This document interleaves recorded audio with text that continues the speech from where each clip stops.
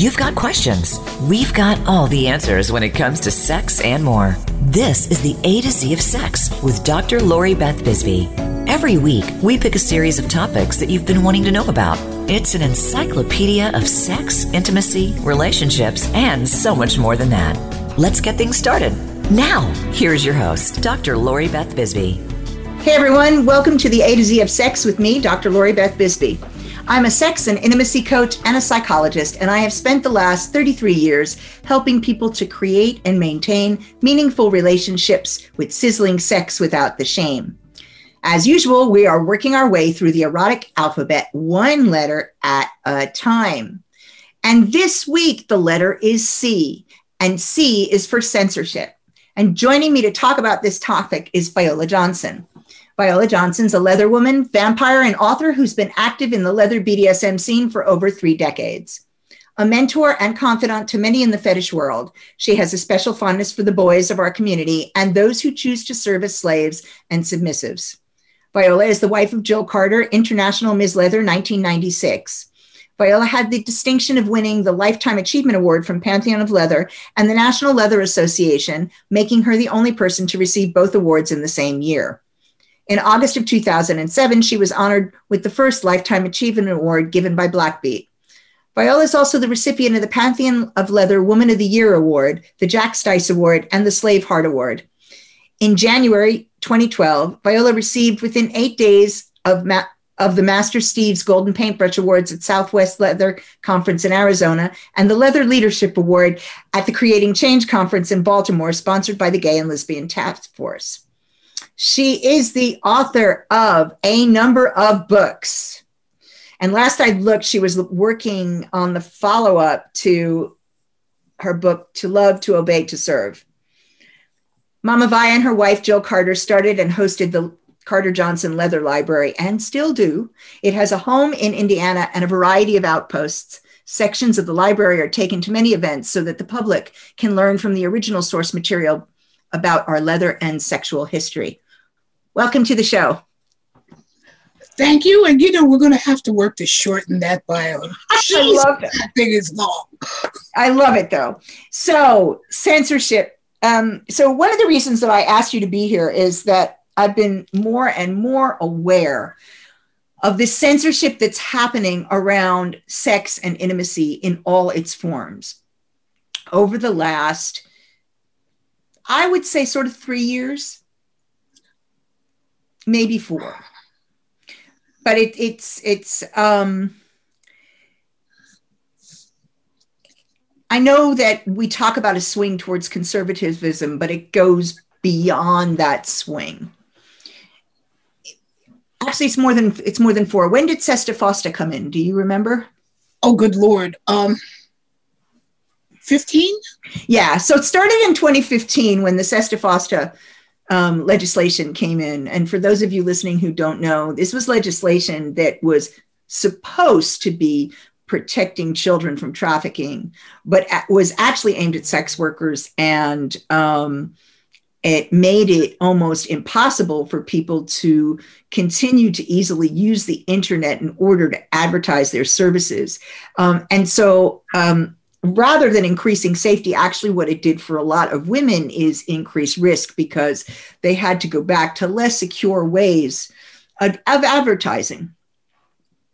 But the implications of it are what we're still seeing. The knock-on effects of it are what we're still seeing. So there is a generalization that started there that people didn't realize was going to overtake even vanilla standard conservative sex education. Thank you. Right. But it's overtaken that. So that most social media platforms make it almost impossible to talk about sex and relationships without being censored. Lori, I wish that were all of it. First of all, I always thought that our British counterparts had better sense than we did in terms of sex censorship, period. Because ours goes back a much longer way. I mean, we go back to the Comstock laws and what might compromise the marriage bed and, women as property. I always thought you guys had more sense than that. But when I look at American censorship around things that could conceivably be sexual, when they decided to take out pictures of Justice because in the Capitol the statue stands there and her breasts are bared, that was the last straw for me. Where is your head, people? Yeah. The statue represents everything that is theoretically good about this country, that justice is blind. And the fact that she's personified as a woman is all that much more wonderful, and you're willing to censor justice. Yep. Because her tits are out? And so it's really interesting to do this show right now with everything that's going on. I've been watching the impeachment trial, of course. I can't. I can't. I read it twice a day, fill me in. It makes me crazy. I've been watching, I'm not sure I'm going to be able to watch all of it, but I've been watching various bits of it. I always, though it does drive me crazy, I also find it interesting to look at people's justifications and what they consider needs to be censored and does not need to be censored because they're shouting about First Amendment rights. So in the process of shouting about First Amendment rights, like inciting a riot is a First Amendment right, and you should be able to do that. As long as, don't forget, I put in the caveat first. Then I told you to go kill. Yeah. But first I said, be peaceful. So that now I'm excused for everything. So that now I can say, go kill and use it. But I said, be peaceful. Right. So that's somehow weirdly acceptable. But somebody talking about an orgasm, you can't even say the word. So it used to be, there were things you couldn't say. You could get away. You could put an emoji up. Now the emojis, they're onto the emojis. So you can't have a peach for a butt. You'll get censored if you have tacos up. You'll get censored if you have eggplant up, or aubergine as we call it over here. You can't say orgasm. You have to say schmorgasm or something like that. People who are sex educators and sex workers started changing their job titles. So for a while, everybody was an accountant. They caught on to that. Yeah, it was really funny. There were some really great videos. It was one of the first videos that I actually made for TikTok is to the song I'm an Accountant. And I mean, it was just great fun, but they've changed titles a dozen different times. And whenever somebody gets onto it and changes the algorithm, you find people being censored again. But it goes beyond that because it's now not just sex and relationships. I had, in a Facebook group, my private Facebook group, a review of my self-help book. It was a paragraph out of a review that said, this is good for trauma survivors. It was a nice little paragraph about how the book was useful for trauma survivors and helping people to learn the skills that they need to learn. Not a thing about sex or relationship on the review, in the graphic, and just my name, Dr. Lori Beth Bisbee. So none of my A to Z of sex brand, nothing, just that. It was censored in my Facebook group. Why? It went against terms of service. When I asked what, they told me fraud and deception. I said, and I appealed it. And I said, where the hell is the fraud? And show me the fraud. Somebody says, my book is a good book. That's his opinion. And then they went, oh, oops, and put it back up. You won your appeal. At the same time, I had a post that I was putting on Instagram, censored before it could even go up, for sexual exploitation, sexual solicitation. I appealed it and said, I ain't soliciting anybody. It's not my thing, right?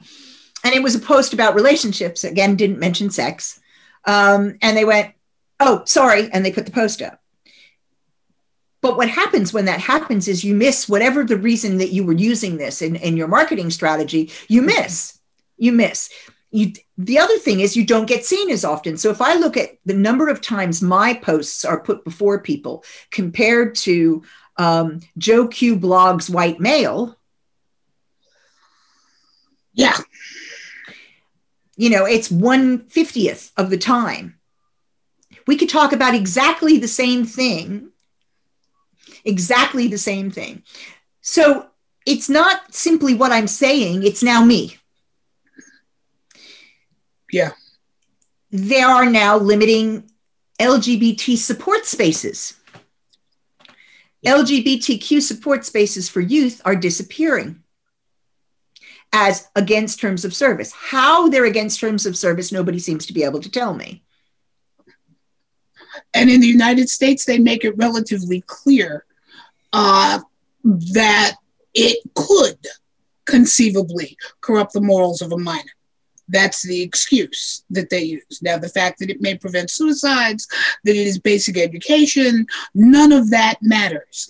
It could, note the way I said that, corrupt the morals of a minor. And it doesn't even matter if it's a moderated space anymore. No, not at all. And so then we look at what else they censor. So what else do they censor? Whose voices do they censor? Well, people of color all the time, right? And I think I was saying to you earlier, there's like this hierarchy that you can go down that starts with white men who rarely get censored, even when they do some of the most heinous things. There was a lovely white man who did a post on TikTok where it was a make it make sense post. And he said, we reported this hate speech. You said it didn't violate your terms of service.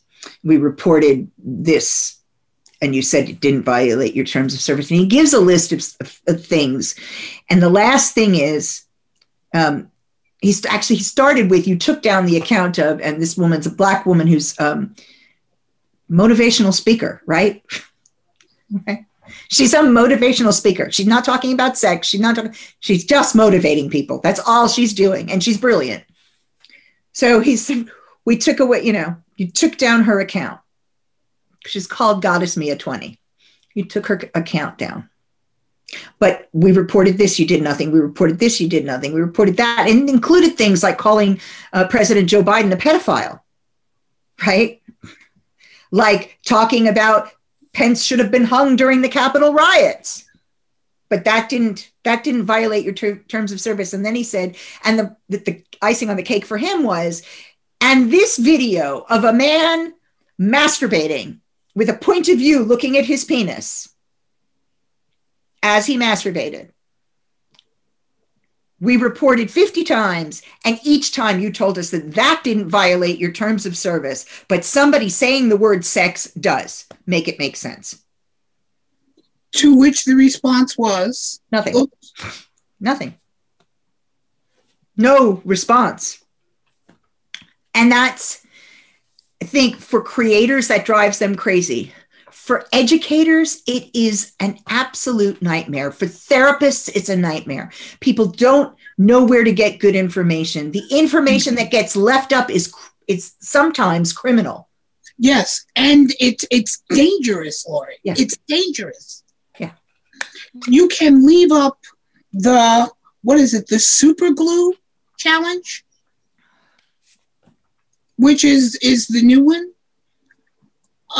But you cannot leave up something that could prevent a 14-year-old from killing themselves. So what's the super glue challenge? I haven't seen this one yet. Oh, good. So it's American lunacy only.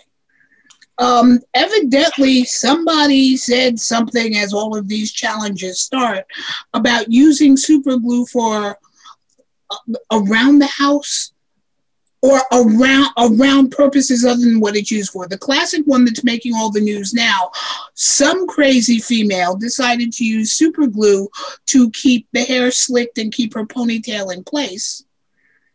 Now it has created a major problem, and some guy who spoke out against it, this one hit the news this morning, used super glue to glue a cup to his lips to show that it wasn't dangerous. and then went to take it off, and of course suddenly realized he's taking off more than just skin. We've got to go to the emergency room, and people using super glue for things other than the kids, gluing their two fingers together and going, "Mom, help," and you've got to get out the acetone. Super glue to do all sorts of stupid things.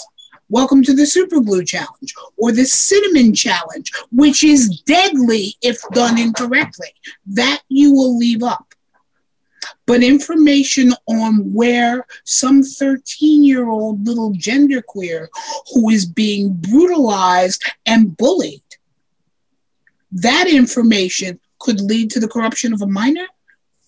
Once again, am I missing something? No, and so one of the things that's happened is that so OnlyFans, which is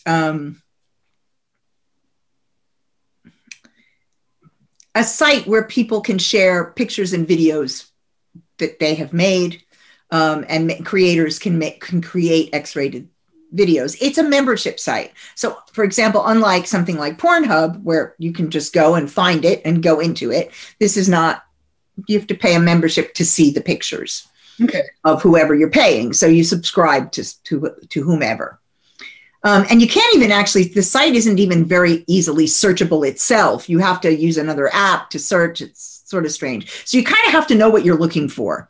That's the reason they set it up that way, is you have to know what you're looking for in order to go and see it. With Sesta Fosta, with COVID and lots of things becoming impossible, many people have lost jobs, and many students are stuck with nothing that they can do. Many mothers can't feed their kids. So there has become an explosion. It went from something like, a couple 100,000 accounts to well over 1 million. Because there's been an explosion of creators when they realized that they could earn some money and feed themselves, and they felt okay about doing it, right? These are clearly people who felt okay about whatever they were doing. But that's against everybody's terms of service to even mention that. So it used to be that they would use their social media to drive people to their accounts. So they weren't putting, they weren't violating the terms of service on the social media in the sense that they weren't putting up, well, some people did, but they weren't putting up the adult content on the social media. They were telling people that you could find them over there. Can't do that. Or you lose your account. And if you lose your account, you have no way to reach out to people, and you're in trouble, and how do you survive? So there's push from that side, and then there's push from the other, till each week it seems that it gets narrower what you are actually allowed to talk about on social media. And yet you can use music like WAP and the rebuttal, which is the really weird one, the one, I'm fasting. I don't do that. I'm fasting. I don't remember the name of the song, but there's a reason for that. Because if that's what your response to that is, I don't do that. I'm fasting. None of us want to know you anyway. So there it is, right? I actually did do a video where I said, I'm like, if that's what he says, you kick him to the curb. We just really. But you can have a 13-year-old twerking to that, and that's okay because it's music. And they're not saying anything because it's music. So they're just dancing.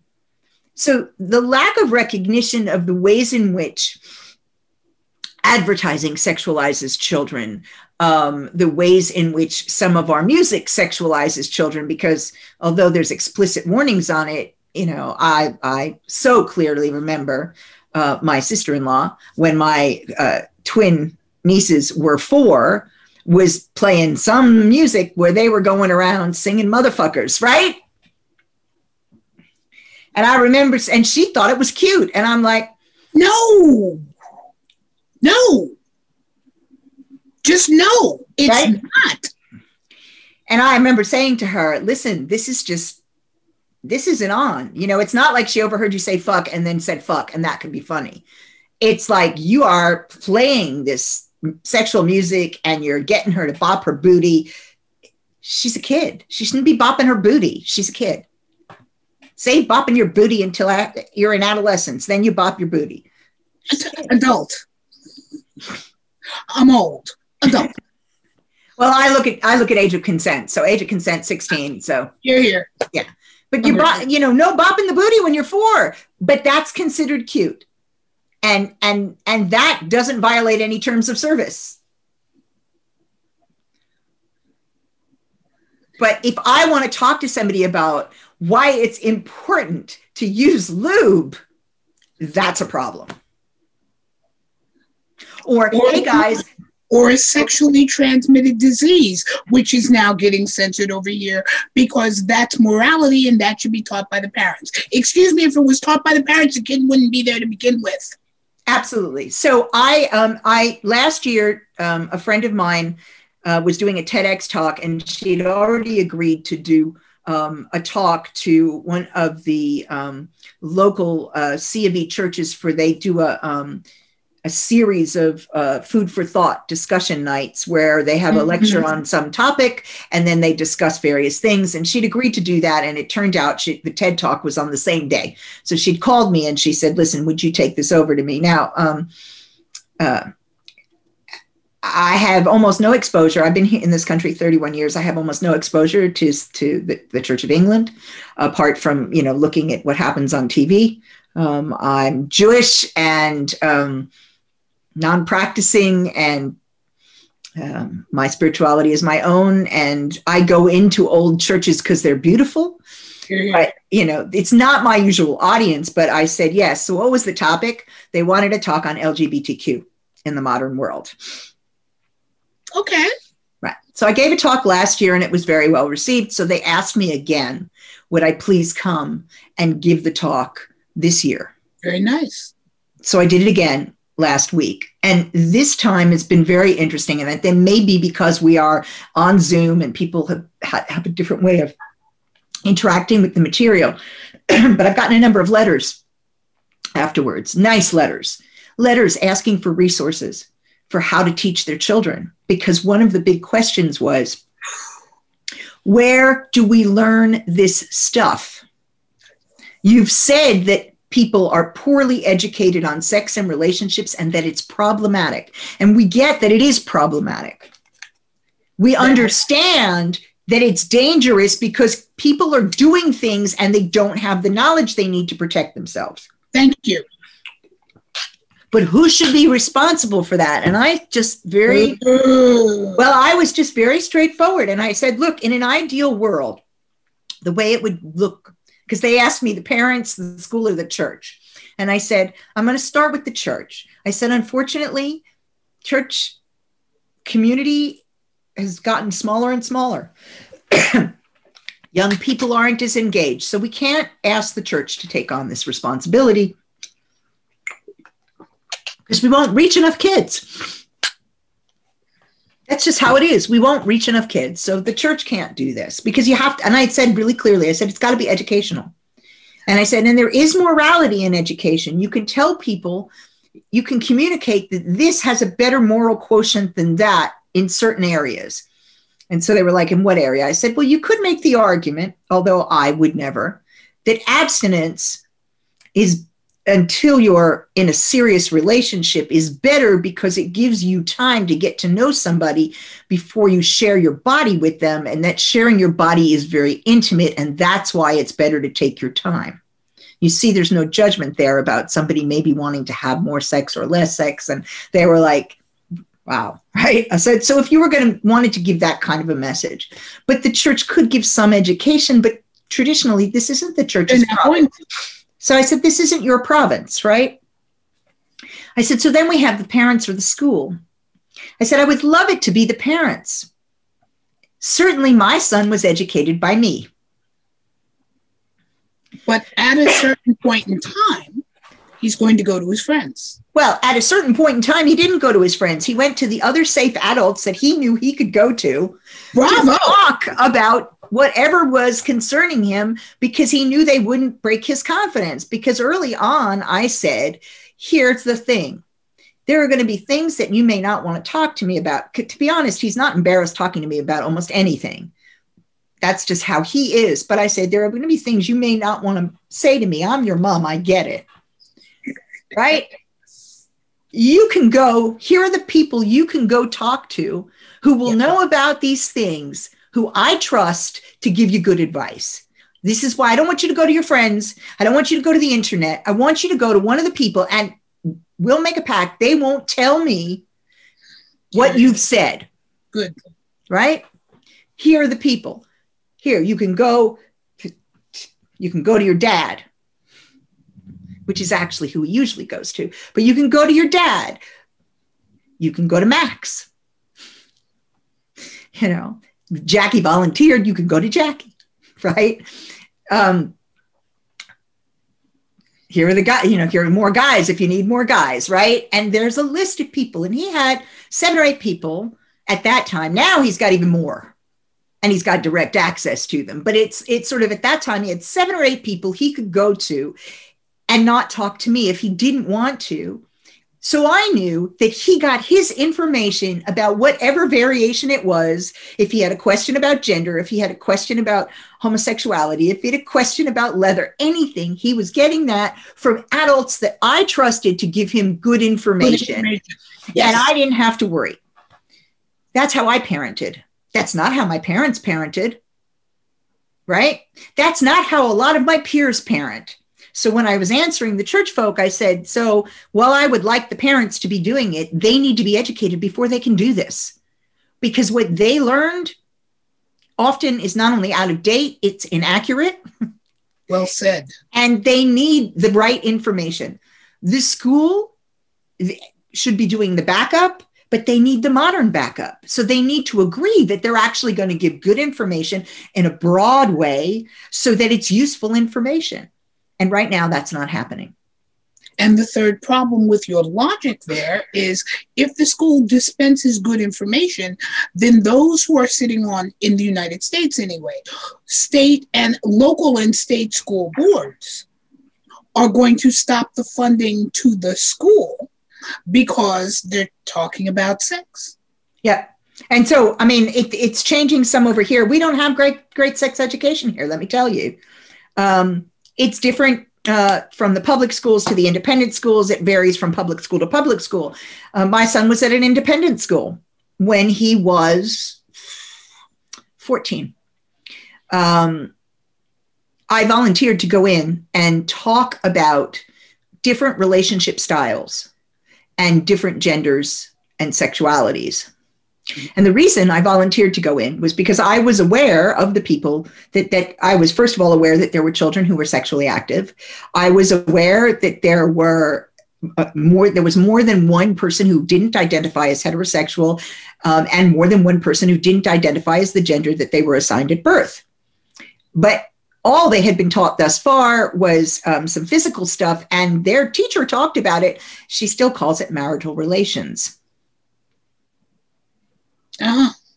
So I telephoned and said, I understand by talking to my son about what you've taught that you're not covering consent, that you're not covering any variations, and actually your teaching is basically based on fear, which is what it was when you and I were growing up, right? It was like, if you do this, you'll get pregnant. If you do that, you'll get pregnant, or you'll get this disease or that disease or this disease or that disease. That was, that was it. That was all the teaching.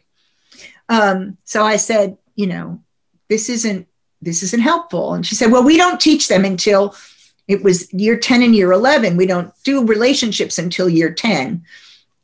So after they're pregnant. Well, and I said, so you do realize that there are children in the class having sex already? And the response was, well, how do you know that? I said, because I'm approachable. That's how I know. Yeah. Because I'm approachable and I have good information, and I'm going to tell them what they need to know so that they're not doing something stupid and dangerous.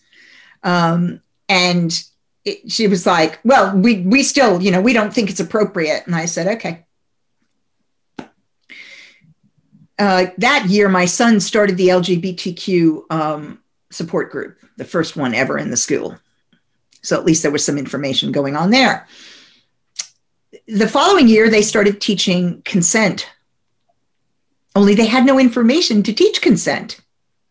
Keeping in mind that people are already having sex, right? That's like shutting the door the barn door if the horse is bolted. So I passed along some materials and said, here you go, you can teach consent.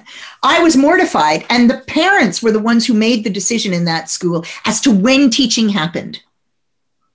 So if they were... Which is based on their generation instead of what their children are doing. They were firmly of the belief that if you talk to them about it, they'll do it. If you don't talk to them about it, they won't. It's like that kind of mythical thinking, but that's common. And that's where censorship really gets a hold, right? Because that's the belief. The whole point in censoring people talking about sex is to suppress the scary information, which often has to do with female pleasure. You note that we do not censor conversations about erectile dysfunction. And, right? Yeah. You know, you can have TV, you can talk about erectile dysfunction till the cows come home. Nobody has an issue about it. You talk about inhibited orgasm in a woman and everybody freaks out.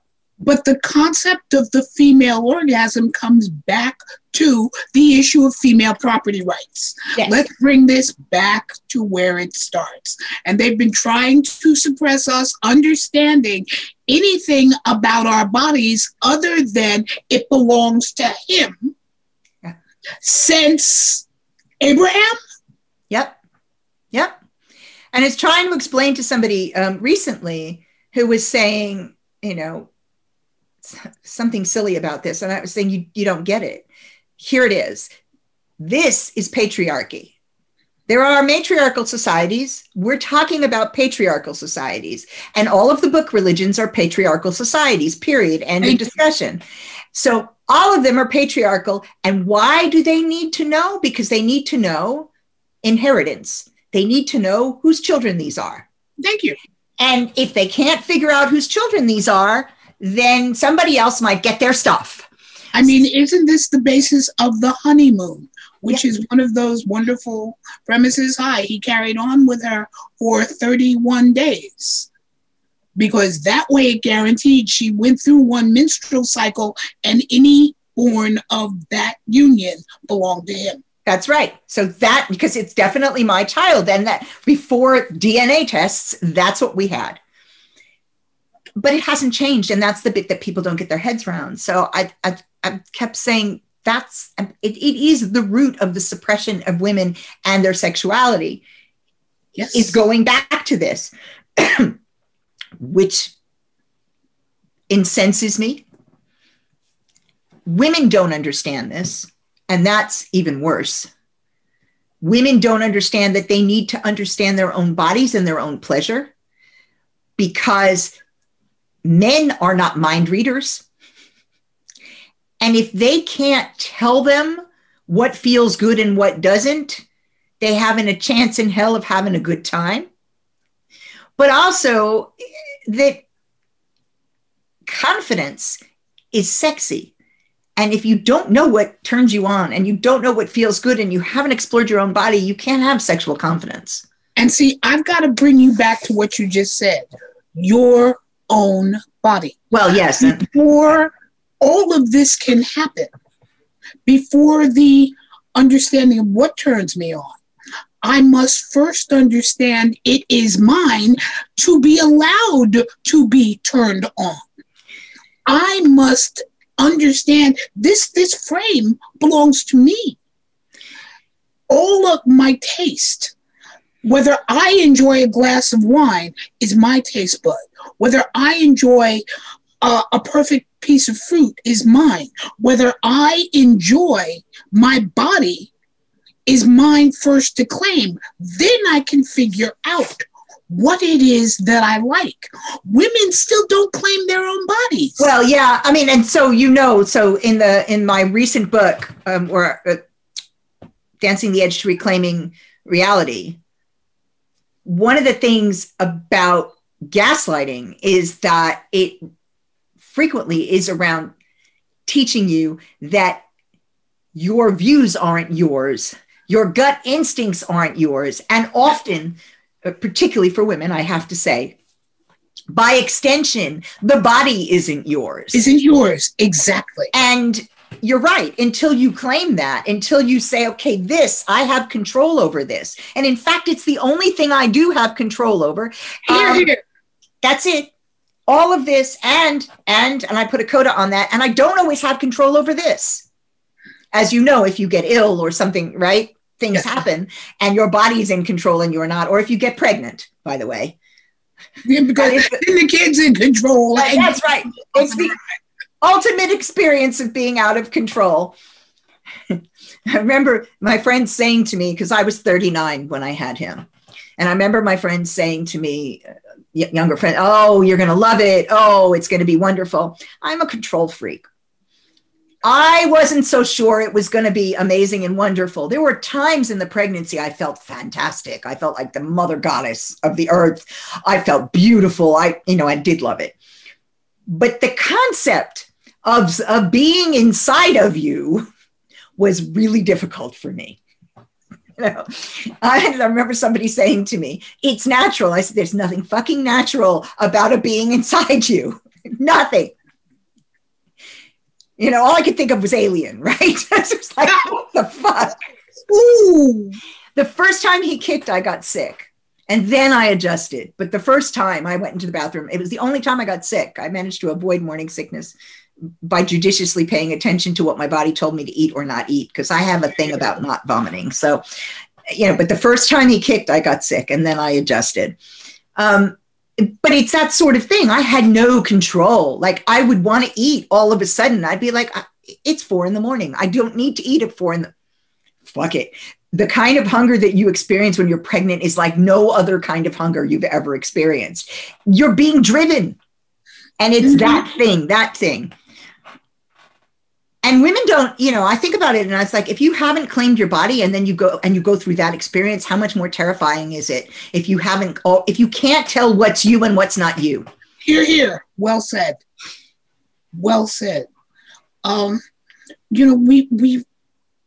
We're conditioned to believe it's not ours. And if this is not ours, then nothing that gives us pleasure has meaning. Nothing. True. Hence, my pleasure must be guided by the person who owns it. Well, he's having a great time, therefore, I guess I'm having a great time until I can convince myself that it was wonderful because it was wonderful for him, therefore it was wonderful for me. How many women the difference in our ages, probably half of my friends outside of the community, the women that I went to school with, the women that I went to college with, have never had an orgasm. Well, it's still the reason I know is because after 50 Shades of Stupid, Grey, came out, and enough were on my Facebook page to find out that I led an alternative lifestyle. All of a sudden, I'm getting emails by the score from old classmates going all the way back to junior high. Wow. Talking about, my husband said, or my husband this, or my husband that. And an old and dear friend of mine was Betty Dodson. Mm-hmm. And Betty's first classes for women up in her loft were handing them a mirror. Yep. Look at your body. Sitting on a mat and said, look at your body. Do you know what your genitals look like? Well, and what's sad to me, and you will be sad to hear it, is we still have to do that. The number of young women that I speak with in the community and out, certain subcultures, certain religious backgrounds, more so than others, but still there are so many who have never, ever looked at themselves. They've looked at women's genitals on pornography, not looked at their own. When they look at their own for the first time, then they think there's something wrong with them. Yes. And I do remember the first time really, as an adult, okay, I was all of 18, maybe just before I was 18, but as an adult, right? I was in university already. I'd been in university since I was 17. that I first properly got a look at another woman's genitals. I'd looked at my own because one of my best friends, when we were in high school, bought me a copy of Our Bodies Ourselves. So I learned about my body. I was sexually active already. So she was like, you should know more about your body. But I had a girlfriend, and the opportunity arose to have sex, which I was very interested in doing. And my shock when I saw her genitals for the first time, because we were so different from each other. A rose is different from an azalea. Absolutely. But nobody ever told me. I don't think my mother said one word about genitals ever, right? And let's bring that back to where we started this. Censorship is not just the banning, it is the overall lack of knowledge. Absolutely. And if I can keep that knowledge away from you, then the only source you will have, whether it be your husband, your male doctor who might get that wrong and everything else, they become the authority for you. You are not the authority for you. And ultimately, that is for women what all of this is about. I have got to keep that knowledge away from you, because if you learn, you will figure out, one, your value. Yeah. Two, that you do not need me. You may want me, but you don't need me. Yep. And if you don't need me, I cannot control you. So absolutely. I must keep that knowledge away from you. Absolutely. And unfortunately, now it is as bad or worse than it was generations ago, I believe. Of course it is. Women are now breaking through all kinds of glass ceilings. So what do you have? Think of it as a battle strategy. Yeah. When there is no other way than all or nothing, and I've still got a 60% chance I'm going to lose, betting the other 40 is not a big deal. So it's the last strikes. Maybe this will work. If it works, I get everything back. And if it doesn't, I was going to lose anyway. So now we bet the farm to stop you from getting to the promised land of knowledge. Yeah, no, that makes sense. And it frightens the hell out of me, because I look and the level of misinformation is dangerous. Yes. Is the understatement. Not only from the point of view of disease, which is bad, but emotionally dangerous. Bad relationships, emotionally abusive relationships, early pregnancies, pregnancy losses. I don't even know what to do with it. I get so frustrated. And even the most well-meaning of men who aren't trying overtly in this situation to suppress anyone or anyone's knowledge often still are coming in with faulty information. It's built into the system, Lori. Yeah. So because they have the faulty information, the only thing they can share is the faulty information. Yeah. And they think they're being supportive. And to some extent, they are. They're sharing what they've got because that's all they've got, and they were taught it was right. And my best example of this is the guy who came in to talk to me about anal sex. He said, my wife and I, we watched the pornography. That's the way he put it. We watched the pornography to learn how to do anal sex. But it didn't work. It was awful and painful, and I don't know what I did wrong. Well, they don't show lubrication in pornography with anal sex. At the best, they show us, spit in the hand, but they usually don't even show that. And I had to say, pornography is entertainment.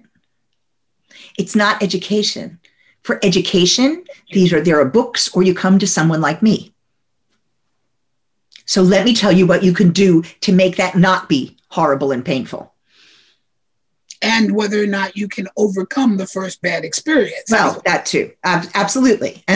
But for me, it was, I can't fault him. He had nowhere else to go in his mind. Exactly. And the only reason he found me was because I happened to go give a talk to a men's group, and he was part of the men's group. And so he was like, oh, there's somebody I can talk to. Okay. I'm going to go and find out, how do I make my wife happy? And that's actually what he was coming in with. There was the anal sex and there was cunnilingus problems in both areas. I want to make my wife happy. I'm not making my wife happy. How can I make my wife happy? And I started with, do you know what your wife wants? Does your wife know what your wife wants? Well, and he said, she can't tell me. And I said, she might not know what she wants. And that's where I start with most people. So we're going to have to continue this one in another show, because we could talk about this for a really long time, which would be great. But before you go, what I do want to do is make sure that people know where to find you and the library. So can you please tell us? Let me see now. There are a number of URLs you can use, from leatherlibrary.org to carterjohnsonlibrary.com. For a lot of those resources, if any of your readers, watchers are so inclined, they can even look up Other Voices Conference, because that's coming up in 2 weeks, or donate to the library, or find you because you're a patron of the library. Absolutely. And start to pass out that information. Start to find the writers, find the people who need it, and find the writers who are producing it. And trust me, Lori, we will figure out ways to get around this. We have to. It really is just that simple. We do. It's getting dire, and it makes me indescribably sad as well as angry, because it feels like we're losing another generation to this shit. The only difference is this generation is more motivated to find it. Yes. It comes back to part of the discussion that we had earlier, which is the issue of knowledge. They want it. Yeah. We've got to figure out how to get it to them. Yeah. And that's the big part. And, I like to leave on a happy note. I'm always impressed by the fact that people of all ages will seek knowledge out. People say, I had somebody ask me about, she was bemoaning the fact that a woman's sexual peak is supposed to be between the ages of 35 and 45, and what happens after 45. And I was very clear that you can have some of your best sex after 45. I had better sex in my late 50s than I did in my 20s. Yeah. So I'm not complaining. But to give that knowledge that, yes, there's more. And she was like, well, if you don't know what to do, how old? And my oldest client was 78. And she came because, she'd been a widow for 10 years. And she's like, I want to get back on the bicycle. I need some help. Okay. Yeah. Never too old to learn. Brava. So, guys, have a good week, a safe week.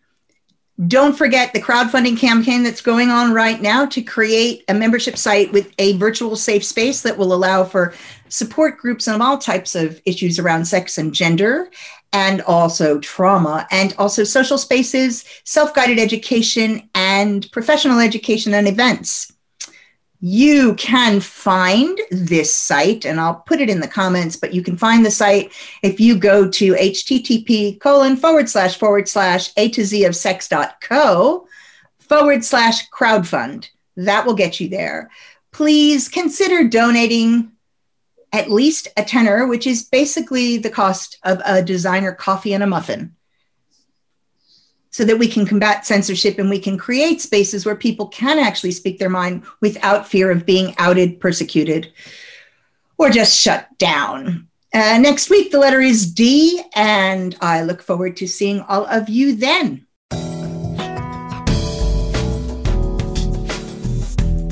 We hope you learned something today. But if you have more questions, go ahead and email them to Lori Beth at drloribethbisbee.com. Then be here next Thursday at 2 p.m. Eastern Time and 11 a.m. Pacific Time for another edition of the A to Z of Sex with Dr. Lori Beth Bisbee on Voice America Health and Wellness. See you next week.